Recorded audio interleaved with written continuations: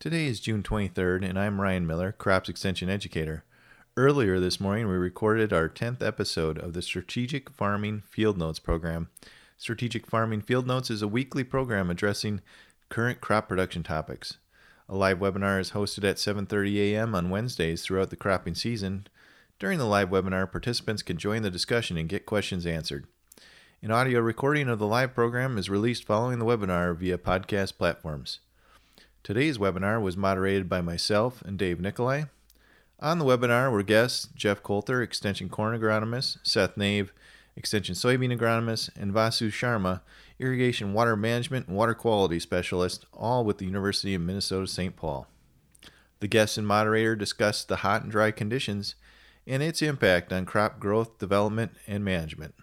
Thanks, and remember to tune in weekly for a discussion on the current crop situation as well as crop and pest management topics. Well, at a very high level, I think the key point here is that soybean is just is moving along. I think we're really, this stress at this time of year has a minor impact on overall yield levels. I think at a very high level, what's happening is mostly that plant is basically slowing up a little bit above ground. But there's a lot going on down below, and the soybeans are putting a lot of energy into root expansion and exploration down into the profile, and so they're tapping into moisture that's down there deep. So it's the soybean is naturally conserving moisture. It knows that it's dry, and so it's kind of clipped up, shortened up its leaf expansion, and putting that energy into the root. So, and even that's not all bad for the soybean crop overall. And we do know that from a lot of research that once we do get rains again, the soybean is gonna snap back and do really well. So it's not a permanent setback. But we are going to have good rainfall going forward in order to replenish that profile and do really well. So I think that's going to be a theme for today is what do we get going forward? But certainly there isn't really significant yield loss out there yet. Soybean really is very, very tolerant of early season stresses, like all stresses, and this is an example of one that it'll really come back quite well from once we do get rainfall.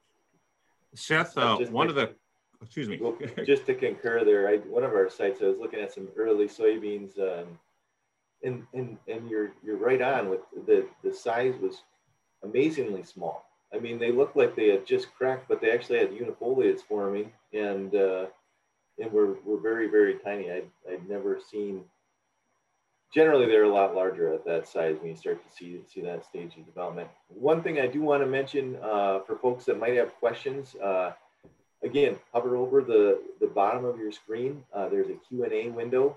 If something comes to mind or you've got a burning question, please type that into the chat or question and answer box there, and we'll try to address that with our speakers as we move forward here.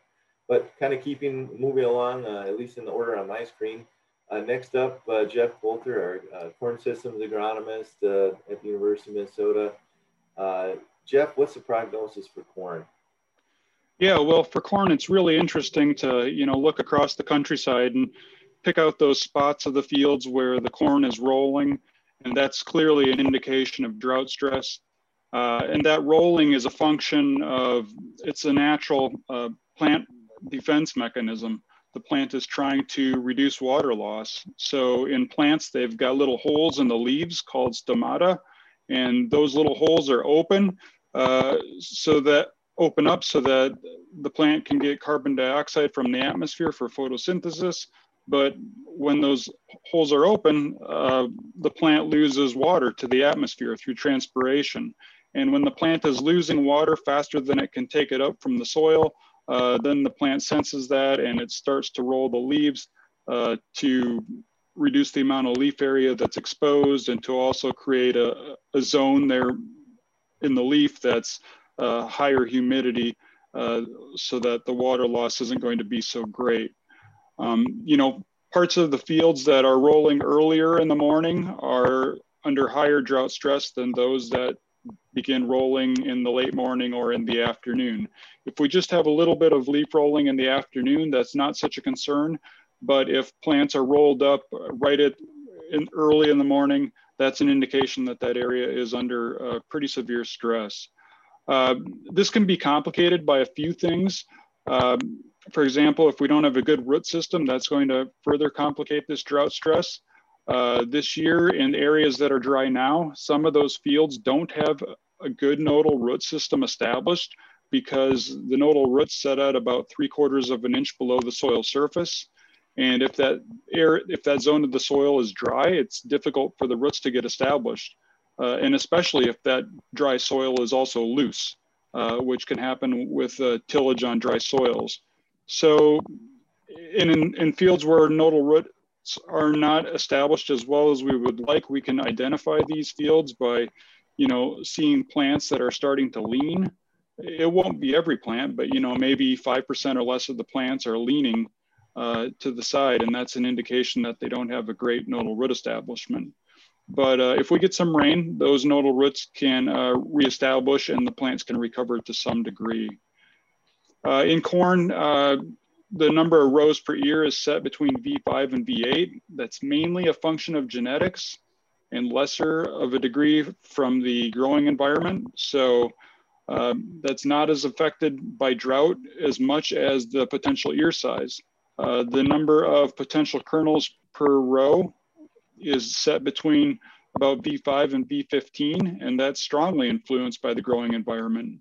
However, we generally have way more potential kernels than are actually set. So if we lose some of them, it's not a huge loss because the actual number of kernels per row is determined by the success of pollination and the ability of those kernels to be retained following the pollination. The data that's out there, that's from research that's been done, looked at drought stress on corn, has indicated that if we've got some drought stress occurring prior to about the V13 stage, the effect on yield is going to be relatively small. In some cases, it won't be significantly different from zero. But it depends, on the level of the stress. If we've got plants that are rolling early in the morning, it's likely that they're going to, have a little bit of a yield loss. As we move closer to the V13 stage, which will be about 1 week from now, then we can expect some noticeable yield loss to be occurring from each day of drought stress. And as we get closer to silking, that drought stress is going to have a greater effect on yield. In corn, the critical period for yield determination is really about 10 days before silking and through 14 days after silking. And this year, a lot of the corn is going to be silking around July 14. That's about 8 days ahead of normal. And based on that, the entire month of July essentially is going to be a critical period for corn. So if we can, get adequate moisture during this time and have those plants not being under a lot of drought stress during the month of July, I think we have very good yield potential yet, even in fields that have shown drought stress up to this point. All right, so it sounds like, Jeff, July is going to be a month we're going to need it to rain more than normal.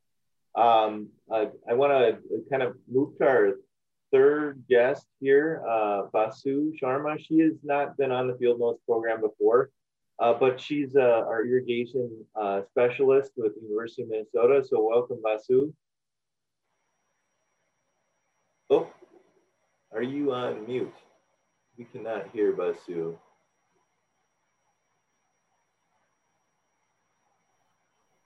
We're still not hearing her. So we'll hold on that for a second. We'll try to get that figured out, Vasu, and then we'll welcome you back on to give some comments. Again, very in tune with crop water needs, as well as supplemental irrigation and water management to help those along for folks that have that option to irrigate in the state. So once we get her sound figured out, we'll have her give her kind of insights on things. We did have a couple of questions come into the Q&A box. Let's see here. First off here, as far as hybrids, and this is going to be probably a question for Jeff here. looking at contemporary hybrids versus some of these drought-tolerant products that are now available on the market, how much of a difference do those sort of hybrids make in terms of their need for water, or maybe their ability to withstand the droughty conditions? Yeah, we did some research comparing a drought-tolerant hybrid versus a standard hybrid under different drought stress regimes a few years ago. And one of our treatments was moderate sustained drought stress from V14 all the way through maturity. And V14 is about 2 weeks before silking. We also had a treatment where we stressed the plants every day from about R2 or the blister stage to maturity. And what we found is that under well-watered conditions, or when we had stress from the blister stage to maturity, there was no difference in yield between the standard hybrid and a drought-tolerant hybrid. But when we had stress from about V14 all the way through maturity, the drought-tolerant hybrid yielded 13 bushels per acre more. So there are differences in hybrids. And some of the other data that I've saw out there has shown that the drought tolerant hybrids are beneficial in drought tolerant or in drought conditions. But, it varies. It depends on the severity of the drought and when it occurs, all this stuff, what the yield level was, if the yield level is 100 bushels an acre, or if we're talking 200 bushels an acre. So it varies, but generally I'm favorable for drought tolerant hybrids. Yeah, it sounds like they could be a valuable decision or tool here as we head into July, given what you've said so far, Jeff. We've got a question here coming in from Doug. He's wondering about variety that doesn't roll much as far as the leaves rolling up. Is that a bad situation? Or maybe it's just Doug's environment. Maybe his soil is providing adequate moisture and you're not seeing rolling yet. I don't know. Jeff, do you want to take that one? Yeah, well, it's interesting when one is driving, and on one side of the road, the corn is rolling, and on the other side, the corn is not rolling. In that situation, it might be something related to the roots and, tillage and that kind of stuff that has enabled the root development to be better and for one field rather than the other.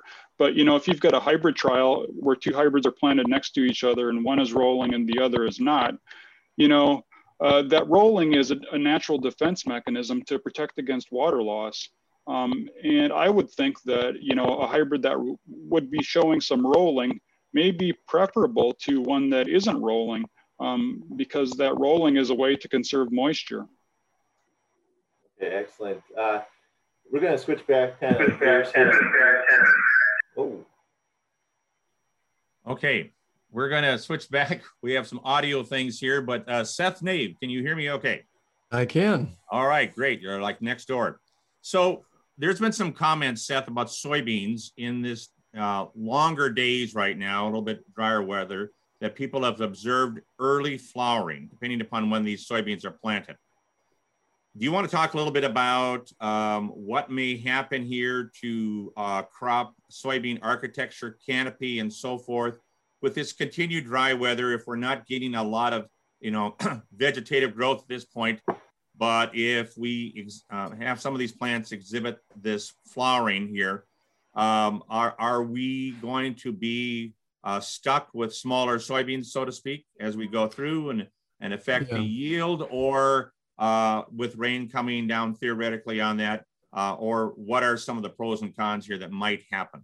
Okay, a couple of key points on flowering is that I think farmers are overly fixated on flowering, timing, in soybean. It is really important when we start reading herbicide labels and other labels. We need to know when we hit R1. That's important for those particular reasons.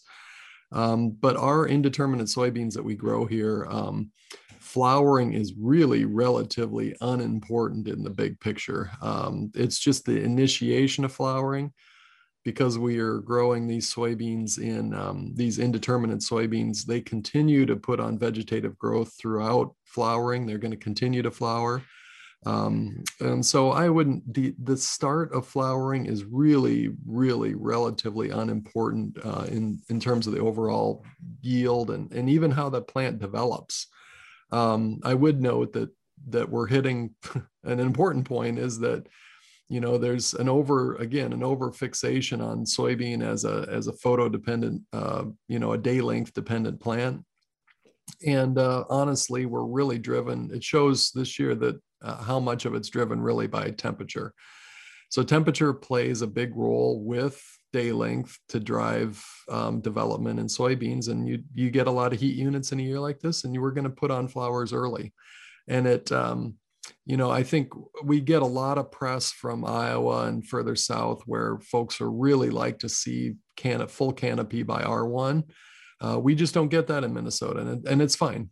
We just need to continue to put on more leaves in a normal year and put on more vegetative growth. So eventually we do want these nice tall soybeans to show up out there, but we're just going to have an extended flowering period this year for sure. I think maybe Vasu's back on audio. Ryan, do you want to re-ask your question for her? Yeah, Vasu, are you on? Can you hear me? Yeah, you're on. We can hear you well. Hi, Vasu. Would you want to give a little take on the drought and hot conditions currently? Yeah. So talking about water, you know, at this point, as Jeff and Seth has mentioned, we are in the early stages. The drought stress has more impact on yield when we are, you know, close to the transition phase from vegetation to reproductive growth. And same for water. At this point, water is critical, but, you know, we can go as low as 70% of depletion at this point, both for soybean and corn in terms of water uptake. So if your soil profile is not 100% full to up to field capacity, that's not a critical point at this point, because crop water use is not that high at this point. For corn, it's around 0.1 to 0.12 inches per day of crop evapotranspiration, which is crop water use, and same for around 0.15 inches per day for soybeans.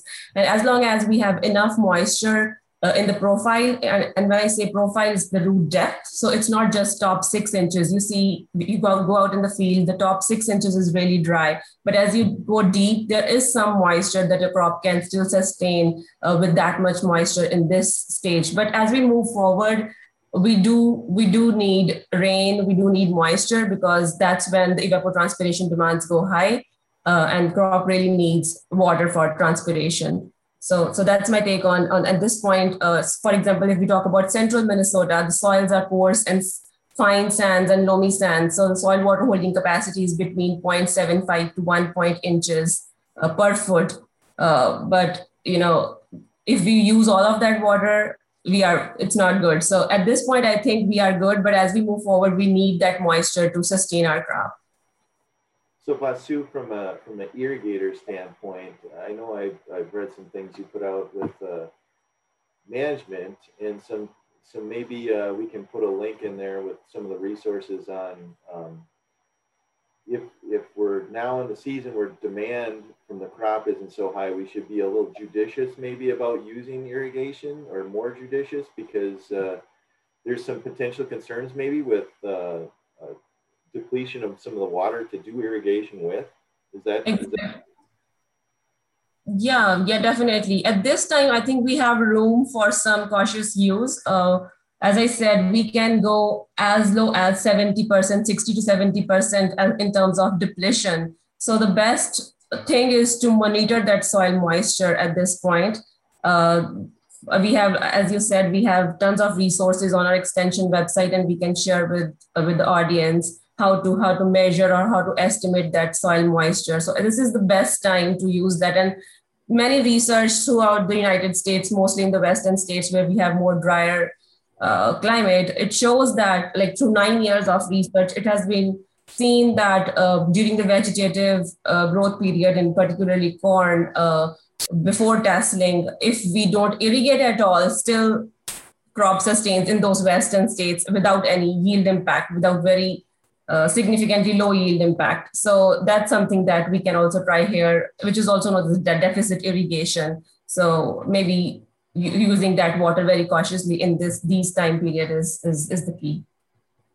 Okay, excellent. We'll try to get some of those links posted in the chat box so that folks can refer to those if they would like. But thanks for that take. Going back, we do have some questions here, and I see someone posted email addresses in that chat box. So again, if you do have particular questions, feel free to reach out to any of the folks on today. We did have a question here about Seth, address the effect of multiple stresses, so heat, sandblasting, water deficits, post-emergence herbicide injury, SCN, etc. So as we pile on all of these stresses, what do we need to be concerned with growth and development? Actually, that's a really good question, because I think we talk about multiple stresses a lot of times as agronomists, and we make a big deal. We wave our hands about it a lot. And in the end, sometimes it doesn't make much sense, or doesn't make a lot of it doesn't have a lot of effect, because we end up having a good growing condition that basically covers up for a lot of our problems. This year might be very different in that anything that really slows up that top growth early on, sandblasting or some other things, if we really reduce photosynthesis early on, that reduces the amount of photosynthate that's available to go down to the root for more root exploration. You know, you could have two similar looking plants, but one has a deep root and it's in a much better position. And I think that's probably what some people are seeing in the corn too. It's relative to allocation towards the root.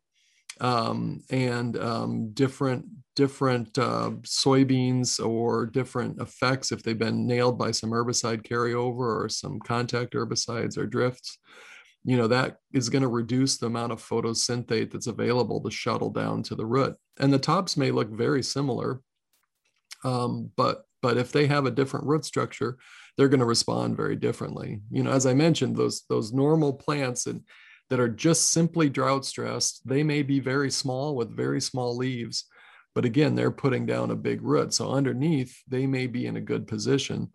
On the other hand, some of these really stressed plants may look a little tough on top with small leaves and have a small root too. And those are going to be, once things turn around, they may not come back the same way. So I think there's a lot of hidden things, and there's going to be stuff showing up later that we're not aware of. I think a lot of these plants are coping with this really quite well this year, and we may not even be seeing the soil type differences in fields we'd expect, but those may end up showing up later. You know, Seth, there's a quick follow-up question back to, you know, we talked about the flowering in the canopy, but one of the questions came in is, what if the soybeans aren't shading as well this year? Is there anything else to watch for in terms of that? I mean, obviously, you know, I can think of weeds, you know, in that situation, but anything else that you want to comment about on soybean growth and development if we're not getting the row closure that we're used to?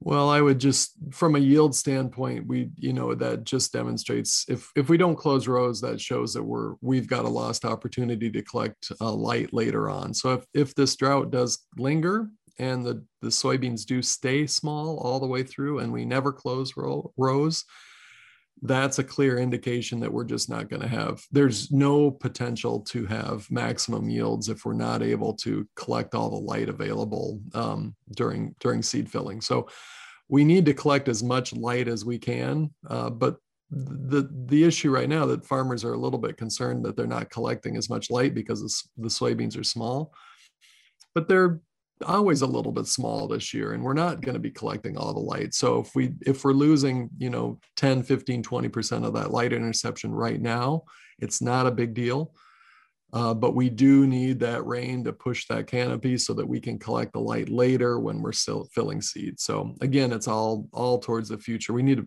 be positioned to capture that light later, but hopefully we'll get that rain. So a question here, it's directed towards corn, and it's about fungicide decisions on corn in particular. Maybe both Jeff and Seth could address this, given the kind of current year and environment. Talk a little bit about fungicide considerations in corn and soybeans. Again, the question was directed more at corn than soybeans, but might as well talk about both. Yeah, great question. So generally,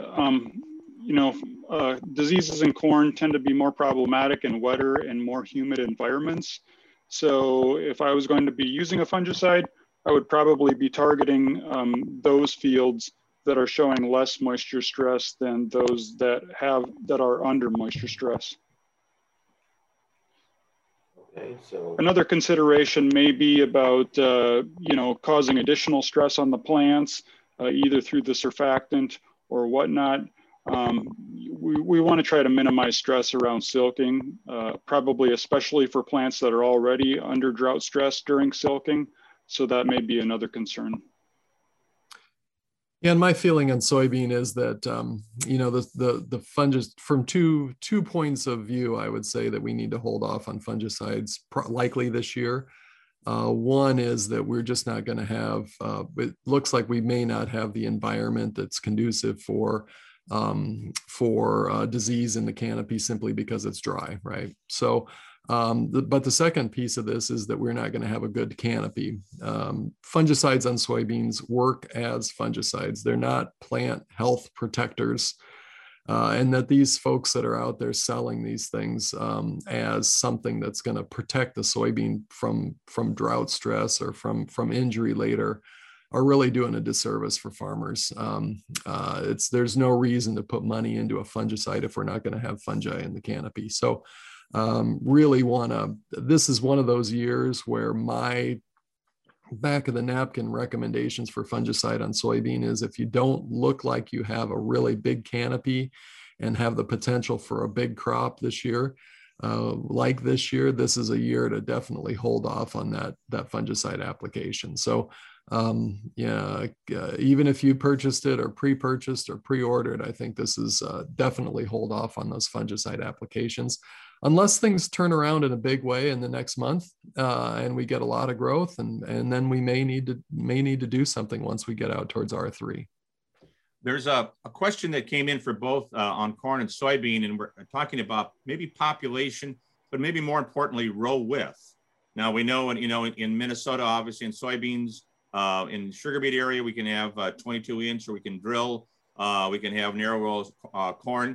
But for both of you, Jeff and Seth, is there any advantage in a drought situation to row width or row width adjustment? In other words, are some people right now maybe better off with a different row width pattern than they had before? In other words, maybe narrower as we go forward as compared to something that's wider. Do you want to both comment about that and kind of a theoretical question here, an impact here in hindsight, but let's go ahead.